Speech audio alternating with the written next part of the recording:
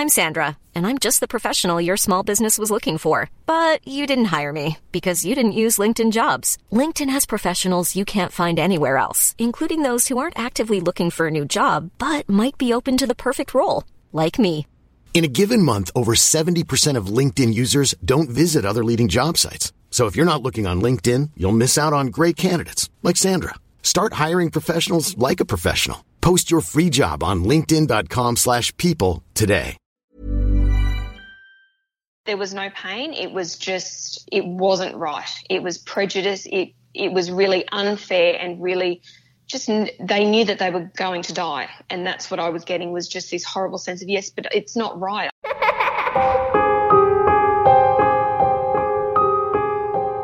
You're listening to The Ghost Files, the podcast where everyday people share their extraordinary experiences of the spirit world. My name is Karina Machado. I'm a journalist and the author of Spirit Sisters, as well as other books full of true stories of the paranormal. Now, through my podcasts, Spirit Sisters and The Ghost Files, I have the chance to share these amazing experiences with you in a new way. If you love what you're hearing, please take a moment to rate and review the show. This week, I'm speaking with Susan Bilsbury, who has a chilling story to share about a series of strange events on a farm she and her fiancé had bought as their first home. Susan is one of 10 siblings who grew up on the New South Wales North Coast, and I first came to know of Susan's story through her sister Leanne, who wrote to tell me about how my podcasts have opened the way for the sisters to finally discuss the paranormal encounters all of them had growing up, but never spoke of. Now they share them openly with each other, kind of spirit sisters, which I'm so happy to know. Here's Susan to tell us all about the haunting on her farm. Hi Susan, welcome to The Ghost Files. Hi Karina, thanks for having me. It's lovely to have you. Please share a little bit about who you are and your life today. Okay, so we're living in a little town called Murwillumbah on northern New South Wales, and my husband and I, we have 2 boys, 7 and 5.5, so pretty busy, yeah. But life's pretty good too, so. That's great. And Susan, like many of my guests, you have been experiencing paranormal phenomena for as long as you can remember. And that's right. Yeah, and you were very little when you began seeing apparitions and having vivid dreams of what may or may not have been a past life. Now, could you please tell us about these early experiences? Sure. So the dreams in particular, probably for a young child, were pretty full on. So it basically started just as I could see myself in the dream, and I was sort of seeing it from 3 different, feeling it from one perspective, seeing myself crouched down, and also me physically in the dream. And I was seeing a person being hung, being strung up on like an A-frame kind of swing set. I was feeling what the victim was experiencing, and also as an onlooker feeling that overwhelming sense of sadness and scared, and just that it wasn't right. And that's so unusual that you had sort of the triple perspective. So you were the victim, you were the onlooker, and you were also seeing the whole thing as well. That's really fascinating. And what is your sense of what this dream was, whether it was perhaps a past life of yours? What do you feel about it? Now, I think it was a past life, definitely. But as a child, it was just a really horrible dream that I had that would, I had it probably 2 or 3 times after that it just kept coming back, and that was just a really horrible nightmare that I thought I was having. How old were you when you were having that dream? I had it probably, I think, maybe about 9. And then again at probably around 13, and then again maybe at around 15, I want to say. Okay. And do you have any sense of who the person was that was being murdered, and what sort of setting this was, whether it was Australia and what sort of era? No, because as I was seeing it, probably in Australia, it wasn't a very, very long time ago. It just seemed like it was happening in the now at that time. So, in the 90s, I guess, early 90s would have been the first time I had it.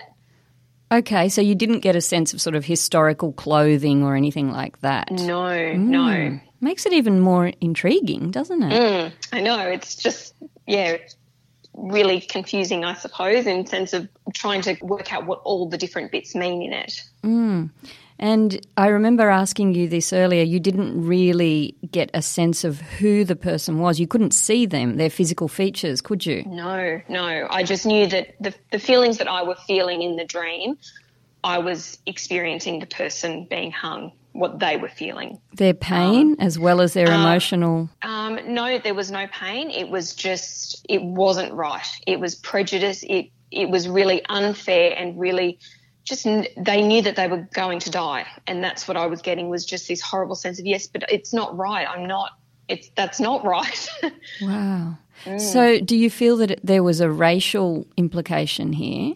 I don't know necessarily that it was racial, but there was definitely some kind of prejudice that they had been victimised for something that they weren't actually guilty of, I suppose. Wow, well, that is quite an enigma, that experience, and we probably could, try to unravel it for the whole episode, but we better move on to some of the other experiences you've had. Now, as a child, that wasn't the only thing. What else was there? So there were the glowing things in the hallway, so I'd wake up in the middle of the night. I was probably only about 6 when this was happening, and I'd wake up in the middle of the night. We had a really big, long hallway, and my parents slept at the other end of the hallway, and if I woke up the bathroom was down that end too. And if I woke up in the middle of the night, I would have to walk down this long hallway, which was filled with these illuminated angels and crucifixes and tombstones and just things that were filling up the entire hallway that I couldn't get past unless I would touch them. And then as soon as I got past them and I'd turn around and they would just sort of be dissipating like smoke through the air, but they were just glowing. It was, yeah. It's a very unusual experience. I've never heard anything like this before. Oh, okay. Do you think that was, I mean, I don't know. I was going to say obviously wasn't a dream because you were waking up, having to go and use the bathroom. So this was happening, a physical experience. And it's so interesting, the aspect of you having to touch them and then they would dissipate, as you said. I don't know what it was.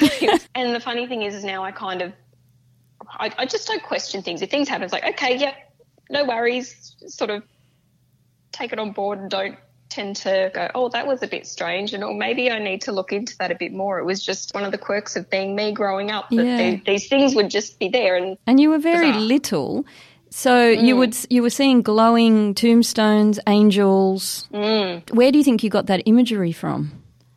I don't know. So this is the thing. So we were going to Mass. So in terms of the crucifixes and angels and those sort of things, they were the traditional things that we would see at Mass. Yes. The tombstones that I was seeing weren't probably what you would go and see. I mean, they were just a tombstone. There was nothing amazing about them. They were just like headstones, but not, probably a bit more Americanized, I guess, just sort of Western, I don't really know how sort to of like a classic tombstone, yeah. Yes, yeah. But no, there was writing on them. I don't know what the writing said. I just know that it had, like the chiseled out words in them. Okay. But yeah, they were enormous. They were so massive. Did you tell anybody about what you were seeing? No, because it was just, I thought everybody saw that. That was just the things that were in the hallway of a night time. Yeah. And I've spoken to a lot of people who had experiences in childhood and then just, thought the same as you, that it was a natural part of life, and what's the point of talking about it? Everyone must see it.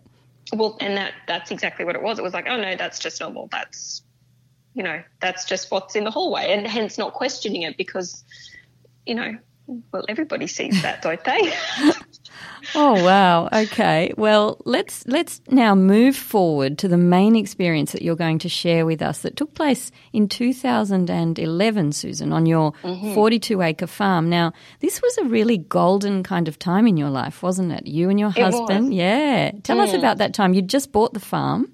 Yeah, so we had just gotten engaged. So we got engaged in the September prior, and then we were looking for houses to buy, and then we came across this farm and it was just amazing, and we fell in love with it, and we decided, no, we're going to, jump in the deep end and buy 42 acres when we're both working full time. But yeah, so we had got engaged and we were living our dream. We'd always wanted to own a farm, and here it was presented to us. Lovely. And where was it? It was on the north side of Brisbane, so in between Sanford and Dayborough, in a little township called Cobble Creek. Cobble Creek, even the name is evocative, isn't it? Yeah.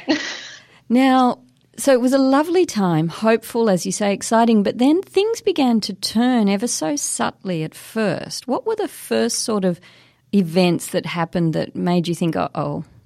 We'd only been in there, it was probably only the second week we'd been in there, and it was 3 bedrooms. So my husband and I had 1 bedroom, and then my husband's daughter, when she was with us, had another bedroom. She wasn't with us at the time, and I walked past her bedroom, and then I thought, oh, that's not quite right. The light had been turned on, and I went in to turn the light off, and I noticed that her bottom drawer was open. And there was nothing in the drawers. I had no reason. We hadn't started unpacking her room at that stage. And I came out and I said, Rob, have you been in Sophie's room? And he said, no, why would I be in there? And I said, well, the light was on and the drawer was open. He goes, no, it was just you. You must have just left it on. So I kind of went, I don't know about that. But anyway, carried on as you do. And then, a few days later, there'd be another drawer open and we'd go through the same thing again. And then it was just this cycle of me going, I think we've got a ghost. I think we've got a spirit. And he's like, oh, don't be silly. No, we don't. He was a very big skeptic. So that's how it started. Yeah, with you thinking, okay, I think there's a ghost, but your husband's shaking his head. Yeah, basically going, you're full of it. No, there's not. There's no such thing as ghosts. Well, given Rob's scepticism, I think the next big sort of turning point in the spectrum of events is quite funny. Now, tell us about what happened, because it involved a personal item of Rob's, right? Yes. So we had 2 dogs and a cat, so my cat, and they would stay through the day. They would be outside, and then we'd let them in of an afternoon. And we came home and we'd close the house up as we both went to work, and we came home this one particular day and Rob's sleep shorts, his boxer shorts, were out on the lawn. Sorry, it's a little bit funny that image, isn't it? It's hilarious. And I'm looking out the window going, Rob, why are your boxer shorts outside? And he's going, oh, it must have been the dogs. And by this stage, I knew that we had a spirit, and I was probably a little bit obnoxious with it, I suppose, in terms of I thought it was quite a novelty, to have a full-time spirit in our house. And so we see the boxer shorts on the grass, and I decide to go to the spirit, if you want my attention, you're going to have to do better than that. And Rob just looked at me and he went, don't joke about stuff like that. And off he walks. So that was the end of that. Then probably a couple of nights later, Rob sits up in bed in the middle of the night and he's convinced that there's a rabbit in the bed. So I start looking for this rabbit in the bed, and then he comes to and goes, oh, no, there's no rabbit. And I went, okay, off we go back to sleep. So why did he think, what was he feeling that he thought there was a rabbit in the bed? That's the strangest thing. Yeah, so he then tells me the next day that he could feel this thing just really gently kind of gliding from his head right down to his toes, and then it would come back up again, and then it would go down again and then back up again. And it was just this sensation of this gentle touching down his side. Right. Which he thought was a rabbit. Sniffing around that had gotten in from outside or something. Right. So no rabbits in Queensland, no rabbits on our farm, no rabbits in the house. So we still joke about that now, the rabbits in the house, rabbits in the bed. Yeah. I can see why you joke about it. That's also a first for me on the Ghost Files.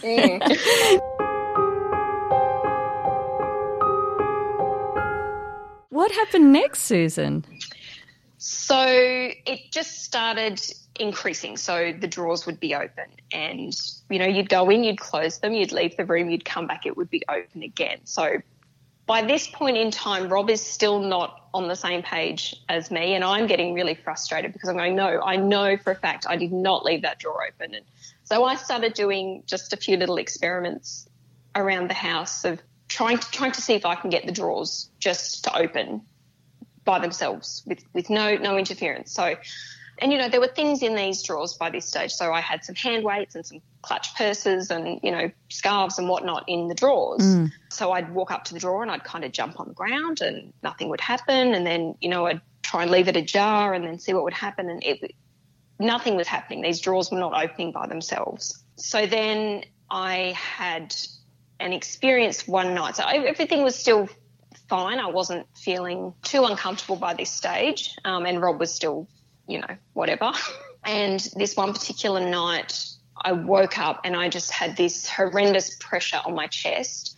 I felt like I couldn't breathe. I couldn't really do anything. I felt like I had just something, I don't know what, but it was just something over my hand, over my mouth and my nose, and just this pressure on my chest that I just couldn't move, couldn't breathe, couldn't really do anything. Sort of, it wasn't for very long. It felt like a really long time, but it probably wasn't. And then it sort of went, and I kind of sat up and I went, oh. And I remember sitting on the edge of the bed for a little while and just kind of gathering my thoughts and going, okay, right, I'm just going to get up and I'm going to go to the toilet and then I'll come back to bed and I'll go back to sleep and it'll all be fine. So there was a particular area in the hallway. So where our bedroom was, we had like an L-shaped hallway, and our bedroom was right at the end just before it turned onto the L that led down to the bathroom. Okay. And where the wall was at the end of the hallway, I walked past it and it was cold. It was just this horrible part of the hallway that I didn't want to be in. So I would have to walk out of our room past this bit. So I would like press myself up against the wall to get past it and into the bathroom. Wow, you were quite afraid then if you're doing that, yeah. It was, yeah. So this part, it just gave me a really horrible feeling. So from that experience onwards, it started to get quite negative. I didn't want to be alone in the house by myself. I just got a really heavy feeling and just a really oppressed feeling. There's not really any other way to word it. It was just this real worn down and just not very pleasant. Yeah, it's a typical symptom of a haunted house, that oppression and that the draining of the life force out of the people living in there, yeah. Yeah, so by this point, Rob had come round after the experience of me in the bed, and then he was sort of like, oh, yeah, I don't know, but he couldn't really there was no rational explanation for what had happened to me in the bed. Had you ever experienced anything like that before? No. No, never. Not the pressure. So at this point, you decided, I think, Susan, to put some measures in place. Yes, that's right. So I went out and I purchased some miraculous medals. Just describe what they are for people that might not know. Okay, so it's just a tiny little silver medal. It's no bigger than a 10-cent piece, probably slightly bigger than a 5-cent piece. And it's just got, I think it's a picture of Our Lady on there, Mary. And it's just a holy thing. It's like just a Catholic thing, I think. Sure. I don't know. Yeah, I think it is a Catholic thing. Yeah. Technical term, Catholic thing. I should probably know that. I've been raised Catholic. I should probably know. But anyway.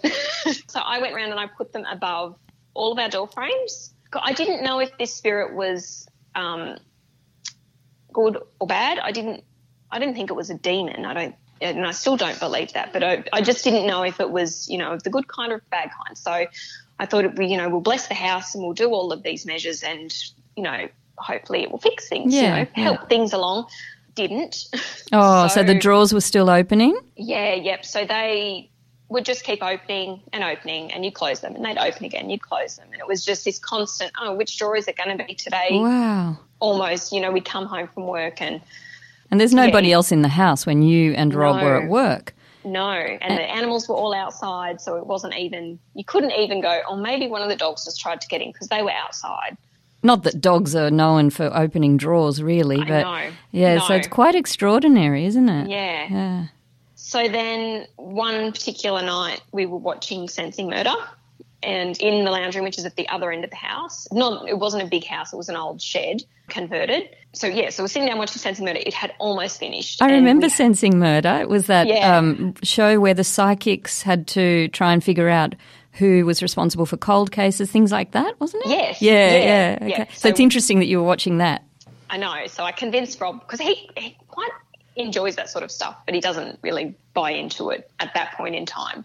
So we were watching that and we were just sitting there. It was nearly finished and heard this noise. And Rob goes, "What was that?"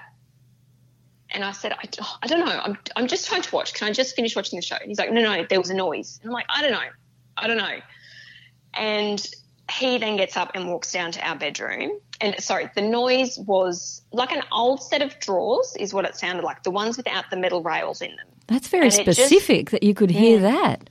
It just sounded like timber on timber. Okay. Is the sound. Just timber on timber pulling. Did you have drawers like that in your house? Timber on timber? We had timber drawers, but I'm fairly certain they all had rails in them. Okay. But, yeah, we definitely had timber drawers. And so Rob gets down to our bedroom and sees that the bottom drawer of the big unit, so it was always just the bedside drawers at that stage, but this was a very big, heavy unit, had been pulled out and was all the way out. He flipped. He, at that point, he's just gone, oh, my God, and he couldn't go into the room. Wow. So we stood in the doorway and we said the Our Father, and I said, okay, well, we need to go to bed, so let's just go and, you know, we'll be okay. I think we'll be okay. We'll be right. And, yeah, so that was the turning point for Rob. He was then going, okay, no, what do you know? We do have a ghost. There's something here. And, Susan, let me ask you, were you looking back to that moment where you'd said, oh, you're going to have to do better than that? Oh, yes, yeah. Maybe regretfully? Oh, definitely. And now I think, gosh, why? Why would I say something like that? What was going through my head at that time to think that was a good thing to do? Yes.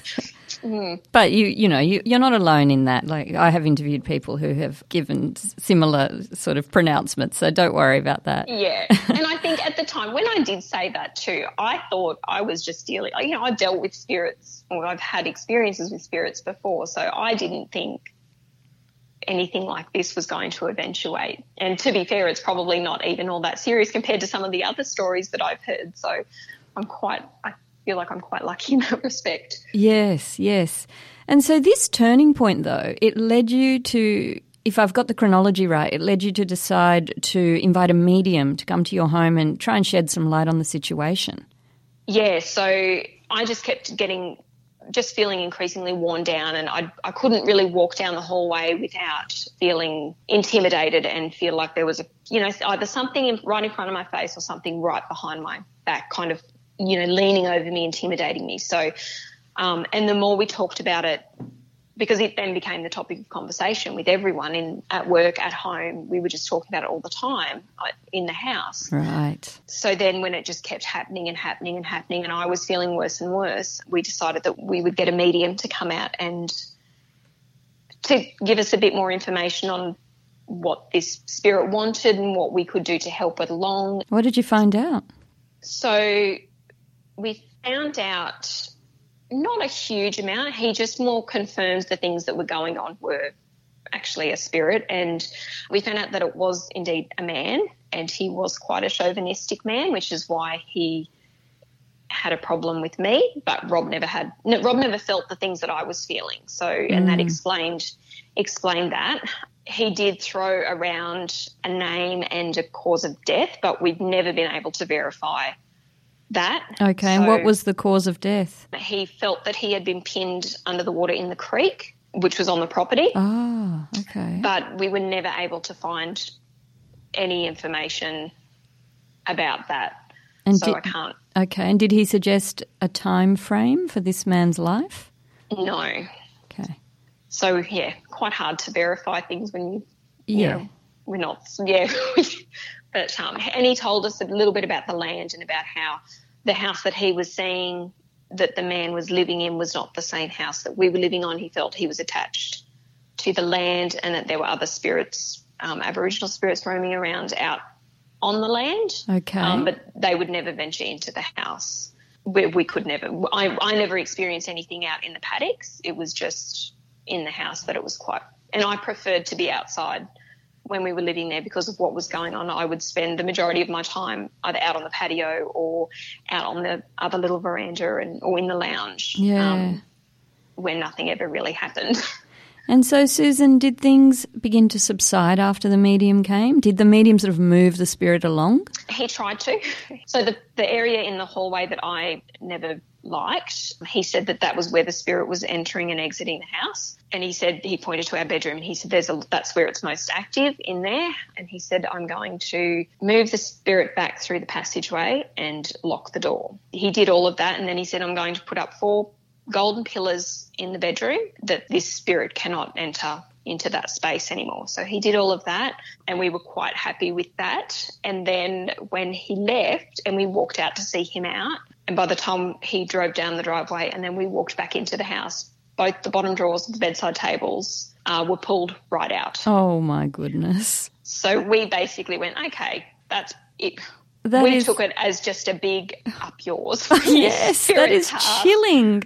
Of just being like, you want to get rid of me? Well, tough, you're stuck with me.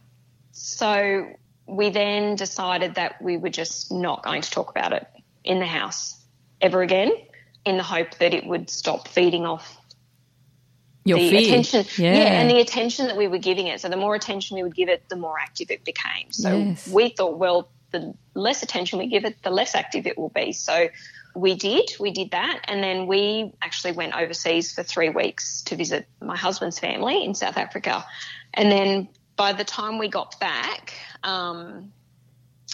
we were gone for 3 weeks. So then it was sort of end of October, early November by this stage.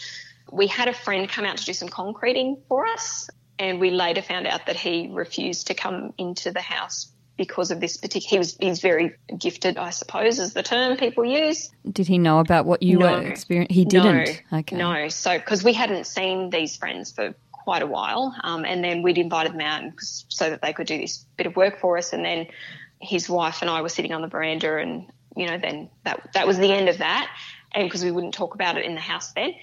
Then we went to their house a couple of weeks later, and I relayed the story to her, and she goes, yeah, he wouldn't come into the house for that reason, because it was too intense for him. So when you got back from South Africa, were things calmer? I think they were, because it had been stale for the 3 weeks, and then we came back and we'd already started out, no, we don't talk about it in the house. Yeah, so it had sort of started to ebb away, I guess. Okay. And then we did some work to the house. We sort of reclaimed it, I suppose. We put our touch on things. We, repainted. We redid the laundry. We made it ours, I guess. And we kind of, as we were doing it, were making a conscious effort of being, well, this is our home now. This is not your home. This is our home, and this is going to be our home. Yes, and there's a saying that what you put your attention on grows. So you were focusing on yourselves, your family, your future. Yeah, exactly. Okay. So, Susan, looking back, how do you think this experience impacted your life, and what did it teach you, if anything? It taught me to be careful, that's for sure. Because, as I said, I've always been very open to spirituality and spirits and all of that, and it actually forced me to put a bit of a block up, because I was sort of letting everything in and taking a lot of energy and negative energy on that I really didn't need to. And it sort of made me realise that I had to protect myself in these sort of situations too, in that you can't, just because you're getting messages doesn't mean you should be getting messages, I suppose. Yes, I see. So just, you're guarding yourself more these days. Yeah. Wow. We're almost at the end, but I just wanted to mention that the way I got in touch with you was your lovely sister Leanne emailed me to share how listening to my podcasts has sort of paved the way for you and your sisters to finally share these experiences with each other, because you'd all been having them, and there's 10 siblings. How many sisters? So there's 7 girls and 3 boys. Wow, it's a huge family. But you would all not really talk about what you were experiencing, but now, from what I hear from Leanne and from you, the floodgates have opened, and this sharing has enriched your relationships. Oh, absolutely. So, as I said, I had all of these experiences as a child, and it turns out that some of my other siblings have had similar experiences, but we never talked about it. And it's only now that we've actually gone, oh, hang on, did that happen to you too? Oh, my goodness, that happened to me, and it's, we've got a Google Doc going at the moment. I think we're up to 32 pages now. So wow, it's just of all different things that have happened over the years, and it's really incredible, and it's just really nice. That's really lovely for me to know. And on that note, what can an encounter with the dead teach us about living? That you're never really alone, I suppose, and that there's something greater than. Well, for me, it just instills that there is something greater than us. I guess it's humbling in a way that we're not just walking the earth alone. And especially in these trying times, that's quite a hopeful message. Yeah, I think you've got to have hope. I agree. Well, thank you so much for your time, Susan. It's been lovely to speak with you today, and thank you for sharing your story with us on the Ghost Files. No, thank you, Karina, and it's been a pleasure. Thank you. Thanks for listening to the Ghost Files. Please remember to rate, review, and subscribe.